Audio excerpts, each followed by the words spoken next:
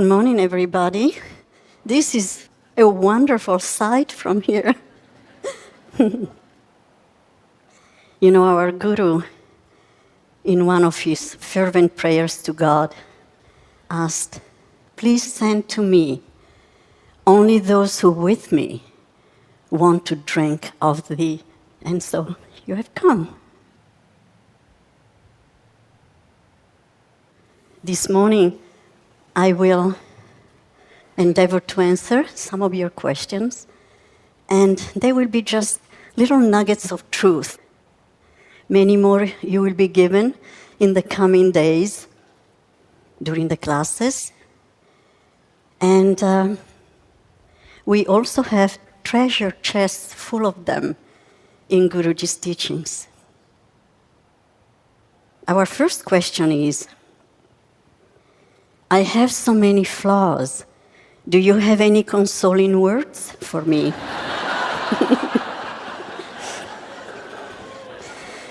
Welcome to the human race.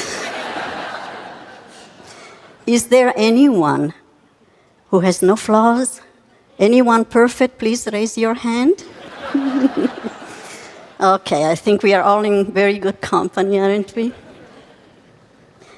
You know, Daya Mataji told us many times that if Guruji in the early days were concentrating on the devotee's flaws, he would have had no one around him. In fact, Guruji himself wrote to an early disciple, "It takes a long time to iron out moods and discrepancies and bad karma from souls, wherein they become divinely natural and magnetic to all. It took lots of time, patience, and labors, and soul aches to make the children of Mount Washington what they are." So if Master is so patient with us, if he's going through so much for us, can we not be a little bit more patient with ourselves? You know, recognizing our flaws is good because we are told to see what we are so that we can make ourselves what we want to be. The need we have is to have the ability to look at our flaws dispassionately, but also compassionately, as we would with a real friend. Someone you dearly love, you see their flaws, but you love them just the same, isn't it? Those flaws do not diminish your love for them.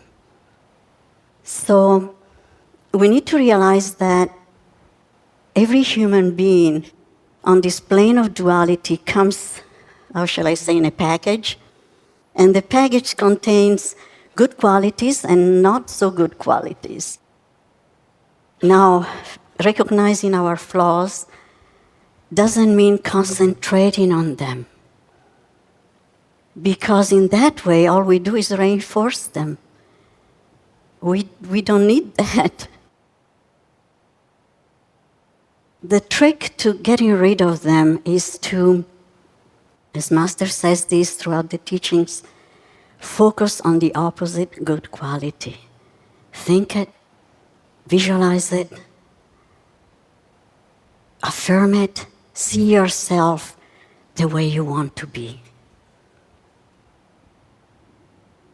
The truth is that ultimately, flaws and virtues are part of Maya, of duality, of delusion. They're not us.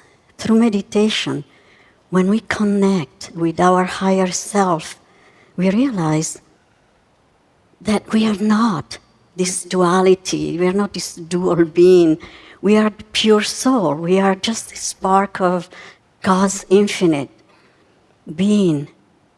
And then both virtues and flaws have no importance anymore. Excuse me.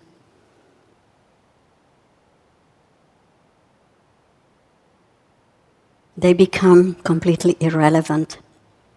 So if the lady who asked this question is here this morning, I would like to see her in the counseling area and hear from her all the wonderful qualities that she surely has. Focus on those qualities. Focus on Guruji's sanctifying presence, which is always with you. It's always with you.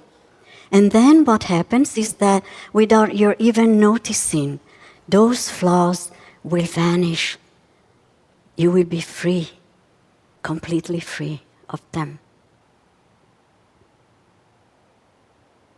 Along the same lines, someone wrote to us, I was not that saintly in the past, and I question whether I am worthy of this wonderful path. Of course you're worthy, of course. Now, St. Augustine, St. Francis weren't that holy either in the beginning, were they? Wasn't St. Augustine who said, Lord, free me, but not yet? Something like that. So I know some of you feel the same. But just think the mere fact that you are here, that you are following the teachings, makes you very, very worthy of this path. Sri Yukteswar in his great wisdom said, forget the past. The vanished lives of all men are dark with many shames. Human conduct is ever unreliable until man is anchored in the divine. Everything in the future will improve if you make a spiritual effort now. So many times Guruji tells in his teachings that if we want to bring light in a room that has been dark for a long time, we don't beat the darkness with a stick, do we? We bring in the light. And the same thing is for us. We can go around beating our chest and moaning, mea culpa, mea maxima culpa. Don't we? We can go on beating our darkness, but that is not going to do us much good. What we need to do is turn on the light, our inner light. It's interesting that so many of us concentrate on our flaws, on our mistakes, but that gives them power. Let's not do that. We are told that when devotees went to Master in the early days with some problems, he would simply say, give it to God. He would just say, keep your mind here at the Christ Center, at Gutashta Center. Why? Because once our mind is anchored in the divine, duality is no longer there. We are beyond that. We are beyond that. You know, heroes, the ones we admire so much, the ones we read about or have seen in epic films, are right here in this convocation. And I mean all of us. All of us. Granted, we may not go around riding Arabian horses with hair and robes flowing in the wind, but we certainly need to battle the same battles of good against evil. Let's face it, all of us here are heroes in our own right. Don't we battle the dragons of ego, desires, tendencies every single day? They're little, nasty little green dragons. And we have to fight them. We have to fight them. But remember, we are not alone. We have the support of Divine Mother and of 6 of the greatest avatars the world has ever known. Let's take to heart Master's counsel. Forget the past, for it is gone from your domain. Forget the future, for it is beyond your reach. Control the present. Live supremely well now. This is the way of the wise. And then victory can be ours, even in this lifetime. Even in this lifetime.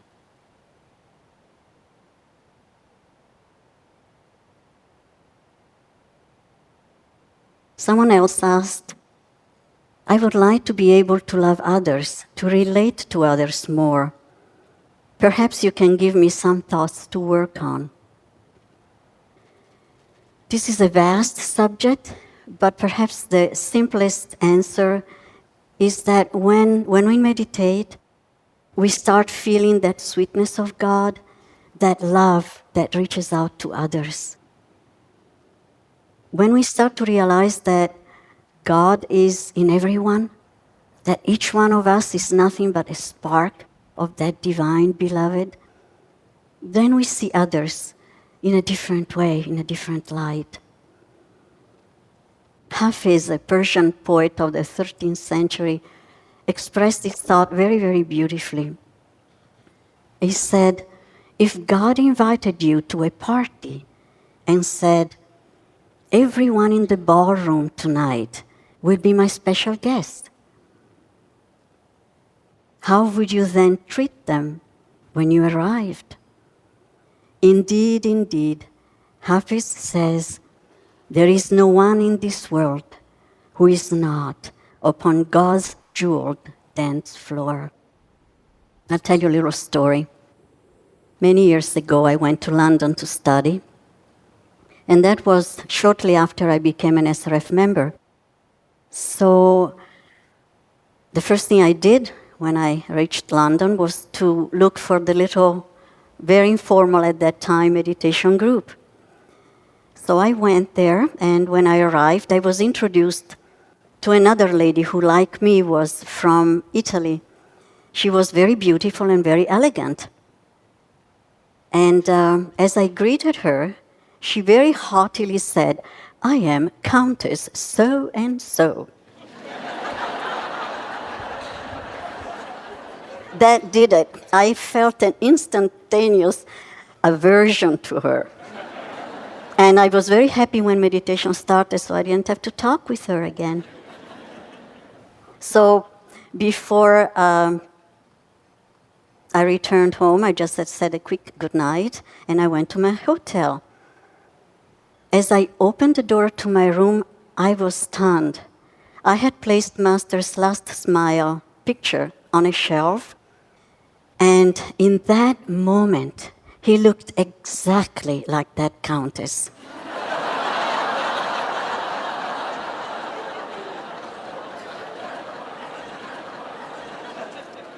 Even his hair was blonde.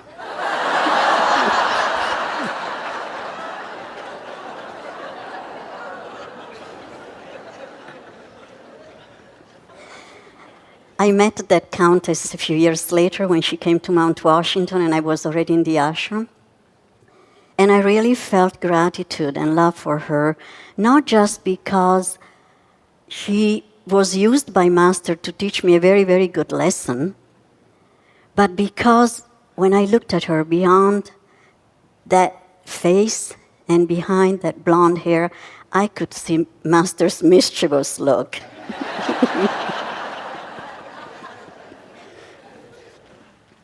You know, if we always try to see others as our travel companions on the path to self-realization, and very often as unaware personal teachers, we would tend to love them more easily. So let's see, what else can we do? We can always start with small things. Have you ever tried after your morning meditation to ask Master to use you to help someone on that day? You'll be surprised the wonderful things that can happen if you keep your heart and mind open. He can work through you. Don't be afraid to give away something that is dear to you, to make someone else happy. Don't be afraid to give it, even if it's something valuable to you? Because let's face it, when we step onto the astral, we cannot take anything else with us. Nothing. Just our soul going. So why not make someone happy now? And maybe get a little bit good karma at the same time. Don't be afraid to send a note of thank you to someone or just of appreciation. A bouquet of flowers to someone who may be lonely. Reach out to others. Love comes when you give it out, not when you keep it for yourself. Don't be afraid to pray for others. At the end of your meditation, take a few minutes from your very busy schedule and pray for others. Prayer is very, very powerful. Think of others, reach out in that way. They may never know, but you may change their lives in that way. And then, when you perhaps find out what Master did through you, you would be very, very happy. Very happy to know that you have done something toward overcoming this inability to reach out to others. I want to tell you a little story that I read.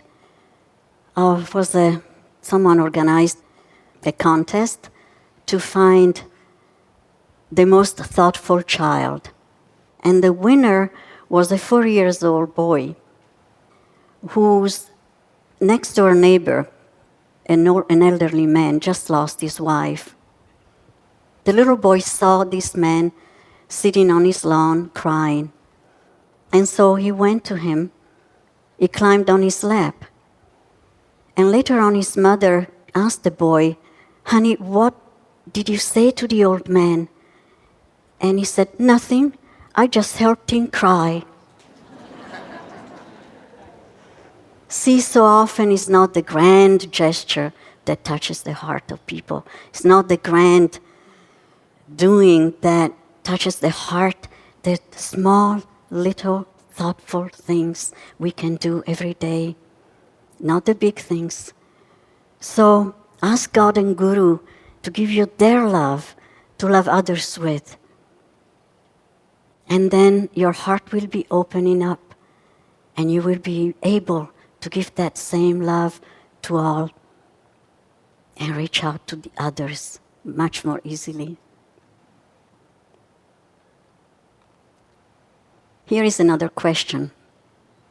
Can we really help bring peace into this troubled world? Do you have any suggestions? Let's look at the present situation. There is no denying that this world is going through a difficult time. On the other hand, if we really think of it, I don't think that we have ever had perfect peace on earth since prehistoric times, isn't it?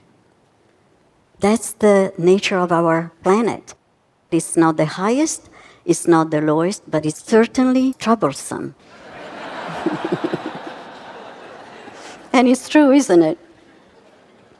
Also, we are so much exposed to mass media, and they focus on the sensational, and the sensational is often very negative. But there is also so much goodness on earth. See, goodness works quietly. Little is known about the efforts that many, many people on earth are making to bring peace. The great ones are fully aware of our state of affairs, and Guruji predicted there will be great ups and downs in the fortunes of societies and nations. That will be followed by a period of unparalleled peace and progress the world over. It's a beautiful prediction, gives us hope.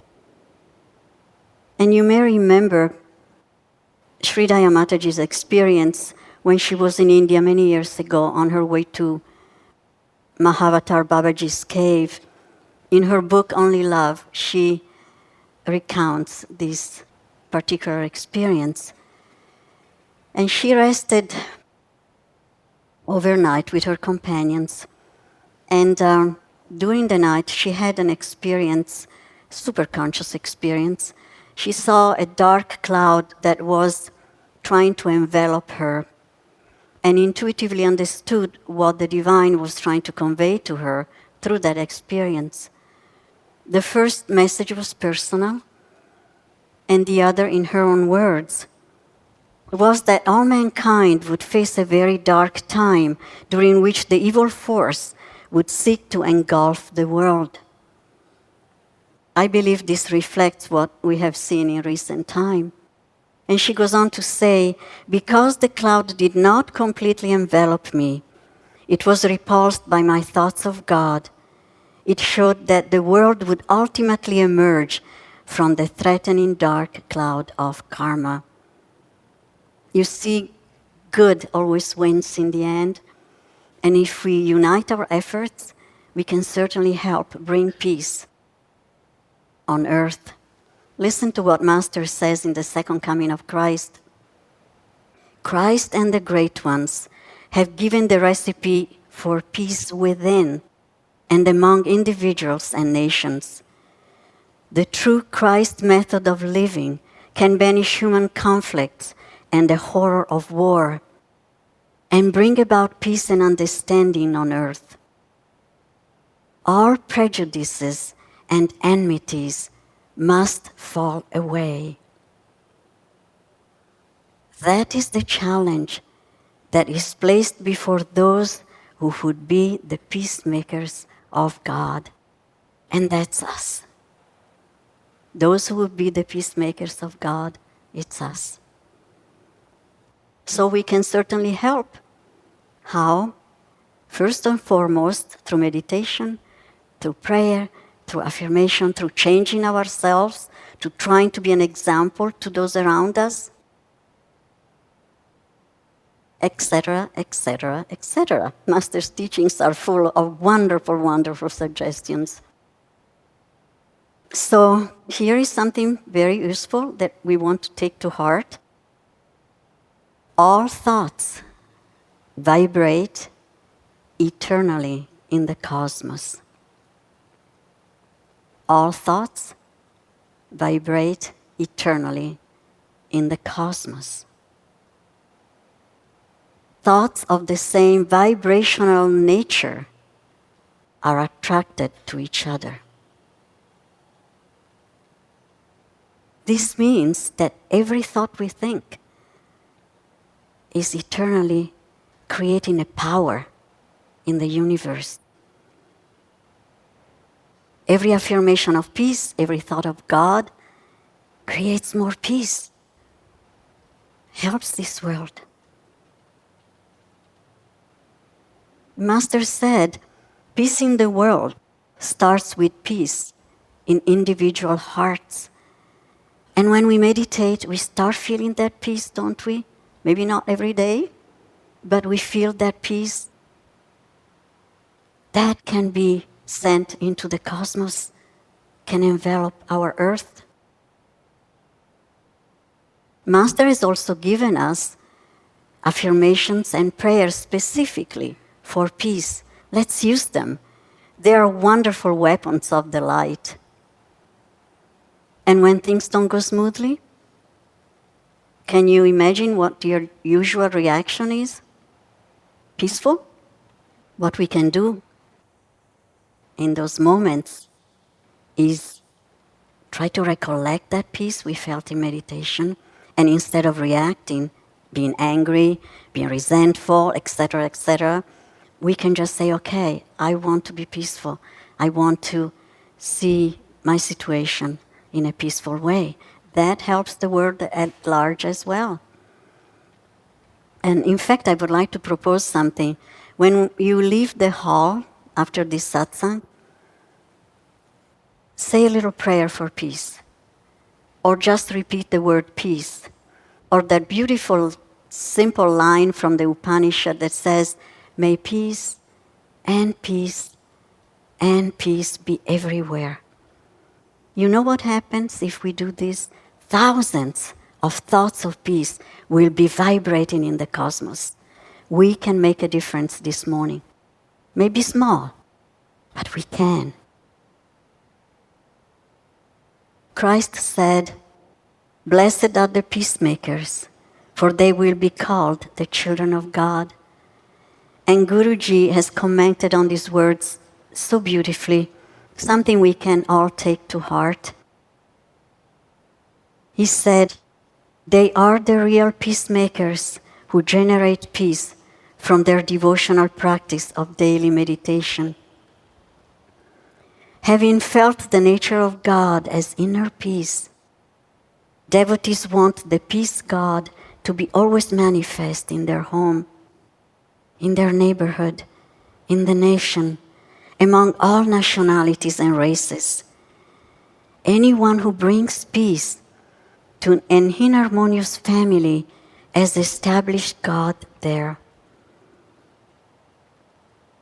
Anyone who removes the misunderstanding between souls has united them in God's peace.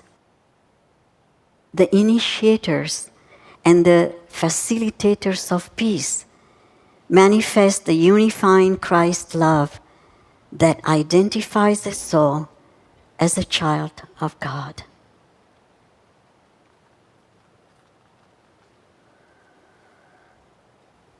Here is the next question. Master says to see God everywhere, but I don't understand what he means. Can you explain? The more you meditate, the more you practice the presence of God, the more you will know how to see God everywhere. Master wrote, "We say that God is invisible to us, but in reality he is visible in the mighty manifested universe.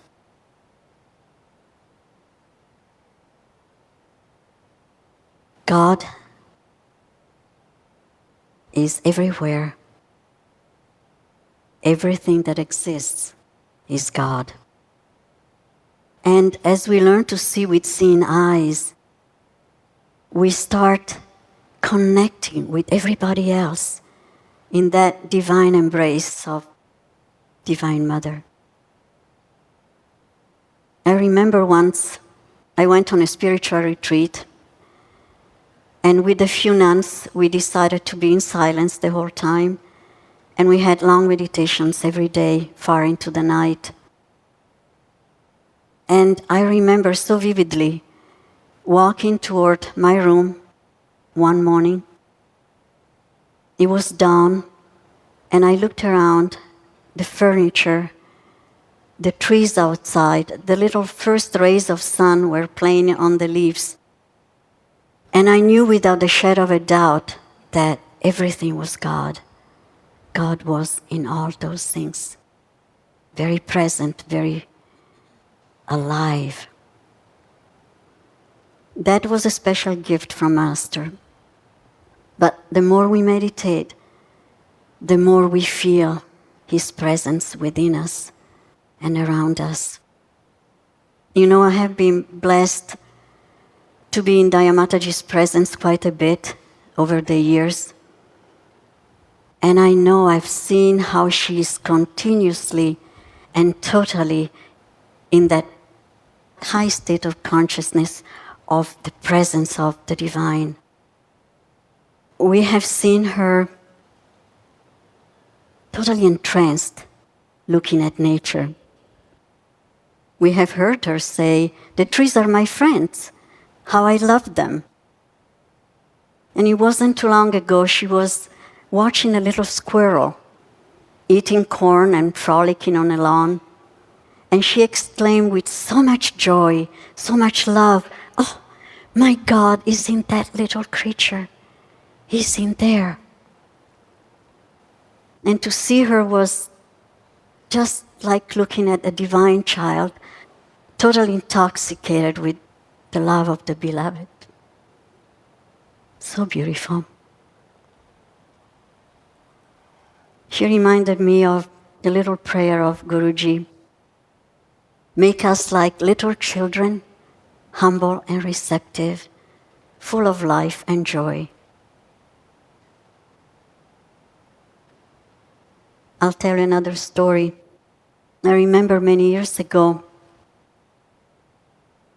Mataji was given a beautiful bouquet of roses. And I was doing a few things in her room.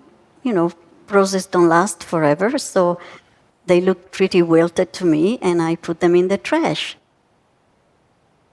She came into the room a little bit later, and she looked around, and she said, what happened to the roses? So I told her what I had done. She looked at me surprised, and she said, oh, but you don't understand. They were alive. I saw the life in there. And then she looked up, she said, you know, everything comes from the Supreme Source. Of course, I felt like a murderer.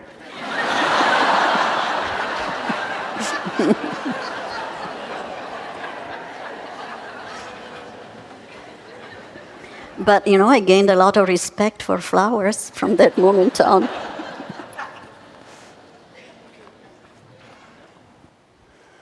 In her high state of consciousness, Mataji can really see God manifest everywhere, tangibly manifest. And you may say, okay, that's Mata, she's a saint. Well, what about us, poor mortals? And I say, how do you think Mataji reached that state of consciousness? We don't know when she started her search for God,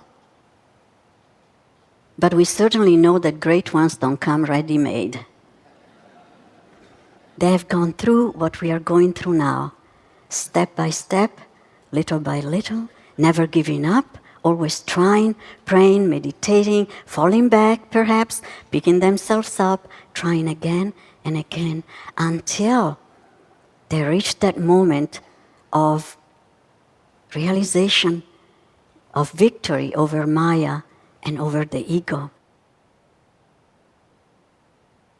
Does it really matter how long it's going to take us to get there? No. What matters is we are on our way. I remember I must have been in the ashram about 2 months, and I went to my counselor extremely concerned because I had not found God yet. I thought it was a very serious matter, but she thought it was funny. So our timetable is not necessarily God's timetable, is it? But if we don't give up, we are bound to find God. And then we can see God, as Master says, within, without, everywhere. The next is a question that people often ask us. From time to time, I dream strange dreams and don't know how to interpret them. I would like to know what they mean, whether they have a message for me. Is there a monk or a nun who can do that? You know, Master did not comment on or interpret dreams, and we don't do it either. We would have to open a dream department if we were doing so. It would be a very busy one, too.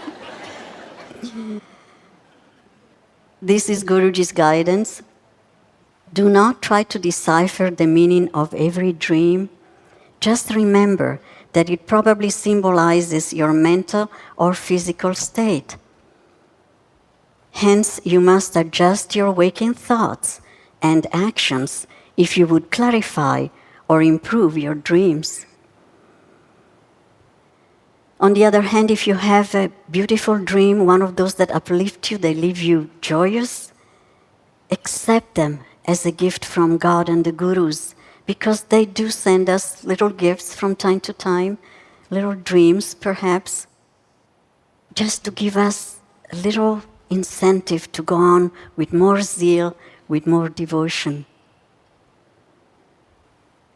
And you know, don't let the dreams distract you because that would be a dream within a dream, delusion within delusion.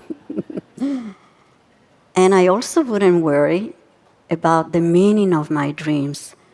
You know, if you dream if you have a superconscious dream, you will instinctively and intuitively know what it means. And I can assure you, you will never forget it for the rest of your life.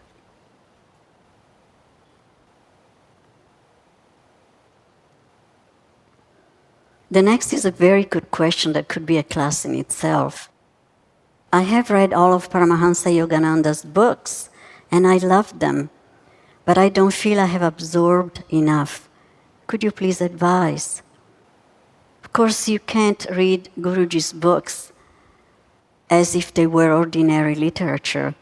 It can be inspiring, can be interesting, but you cannot approach it in that way.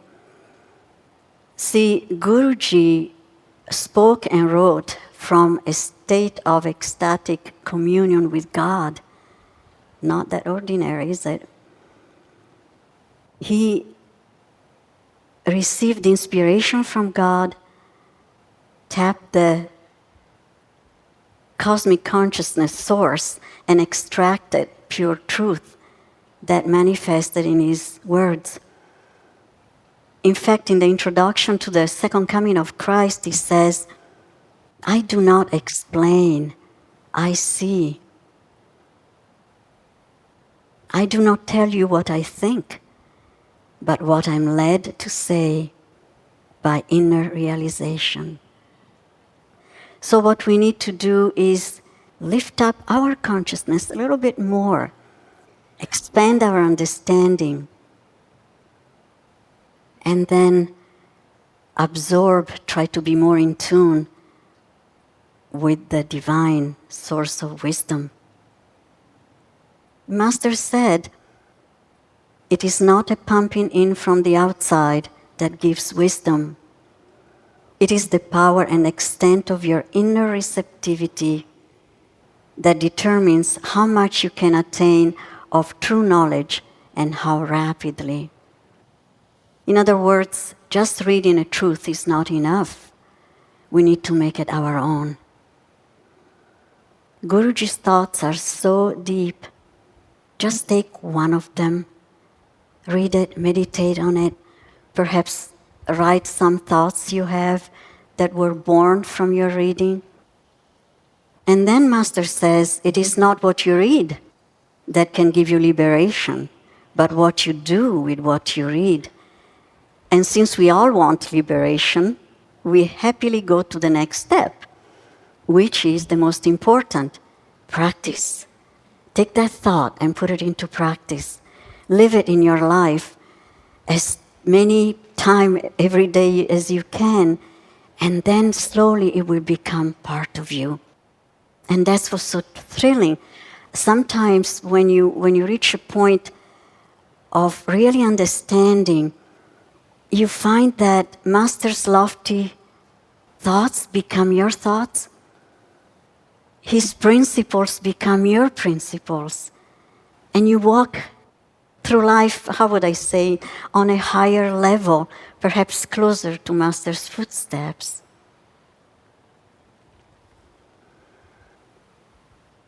And there is another time when, if you go through something, some difficulty in your life, those thoughts will automatically come to your mind, and it will console you, and will give you strength to go on. They will make you see the situation from a different perspective, and will help you to overcome whatever it is that you are supposed to learn. Let me tell you a little story. After Master passed away, one of the younger nuns, one day she was sitting a little bit dejected, and suddenly came to her mind a sentence of Master that he used in his writings. No one can make you happy if you choose to be unhappy. No one can make you unhappy if you choose to be happy. And so she started laughing because she realized, yes, Master left the body, but he's just with me, just the same in spirit.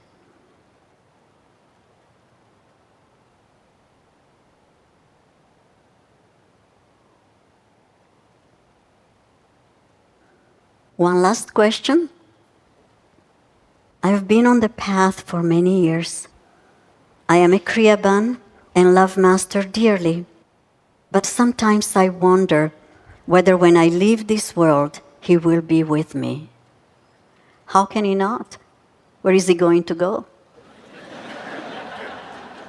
He is with you now. Just because we step into the astral at one point, is he going to leave us? Of course not. Of course not. It's not possible. We were told that by a devotee that she was away from home when her elderly sister passed away. And when she returned, the nurse was very moved, and she told her that there was this beautiful angel who came to pick up her sister, to take her to the other side. And the devotee was intrigued and asked, how did she look? Oh, no, it wasn't a she. It was a he. And it had this beautiful, dark, long black hair and was very luminous and radiant. We know who that one was, don't we? And he said, to those who think me near, I will be near. So how do we keep him near? We can again follow Dayamataji's example. It wasn't too long ago, she was talking with me and she said, you know, I'm speaking to you now. I could be in a meeting, discussing various matters, facing challenges, solving problems, but my consciousness is always with my God. And then she raised her hand this way and she said, I won't let him go. So don't let Guruji go. Keep it close to your heart. Make him your constant companion. And you say that Master, that you love Master dearly. Don't you think that a Premavatar is reciprocating that love? 1,000-fold, 1,000,000-fold? Of course he is. Of course. And you are a Kriyaban. When you asked to become a disciple, in that moment, Master assumed the responsibility for you, for your spiritual life, and promised eternal friendship. That friendship is present, will be with you until you find God. Remember what Sri Yukteswar, this awesome, very undemonstrative spiritual giant, said when he met Mukunda the first time? Oh my own, you have come to me. And Master said his voice was tremulous with joy. How many years I've been waiting for you. And a moment later, I give you my unconditional love. At their first meeting, Mahavatar Babaji told Lahiri Mahashaya, for more than 3 decades, I've waited for you to return to me. Though you lost sight of me, never did I lose sight of you. I pursued you over the luminescent astral sea where the glorious angels sail. Through gloom, storm, upheaval, and light, I followed you. Like a mother bird guarding her young. Patiently, month after month, year after year, I've watched over you, waiting for this perfect day. Now you are with me. My own, do you now understand? And Lahiri Mahashaya responded, my Guru, what can I say? Where has one ever heard of such deathless love, where indeed do we now understand that this is what our Guru is doing with each one of us, that we are always under his loving gaze.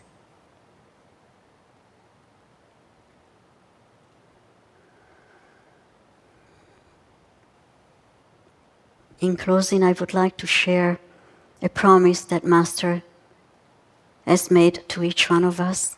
Close your eyes for a moment and feel that Guruji is speaking directly to you personally, because he is. God has sent you to me, and I shall never fail you. Never think for a moment that when I am physically absent from you all, I am not otherwise with you. I shall always be watching over each one of you. And whenever a true devotee thinks of me, in the silent depths of his soul, he will know that I am near.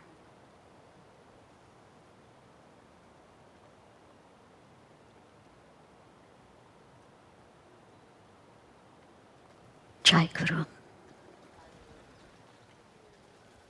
And may peace and peace and peace be everywhere. May peace and peace and peace be everywhere.